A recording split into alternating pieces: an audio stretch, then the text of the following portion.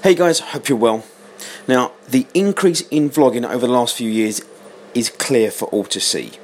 So much so that you cannot ignore the fact that you have to start incorporating video into your business model if you want to stay current. Now, I'm really curious to know how many of you have started to do this and how long you've been combining video and photography and what results you have seen. Let me know.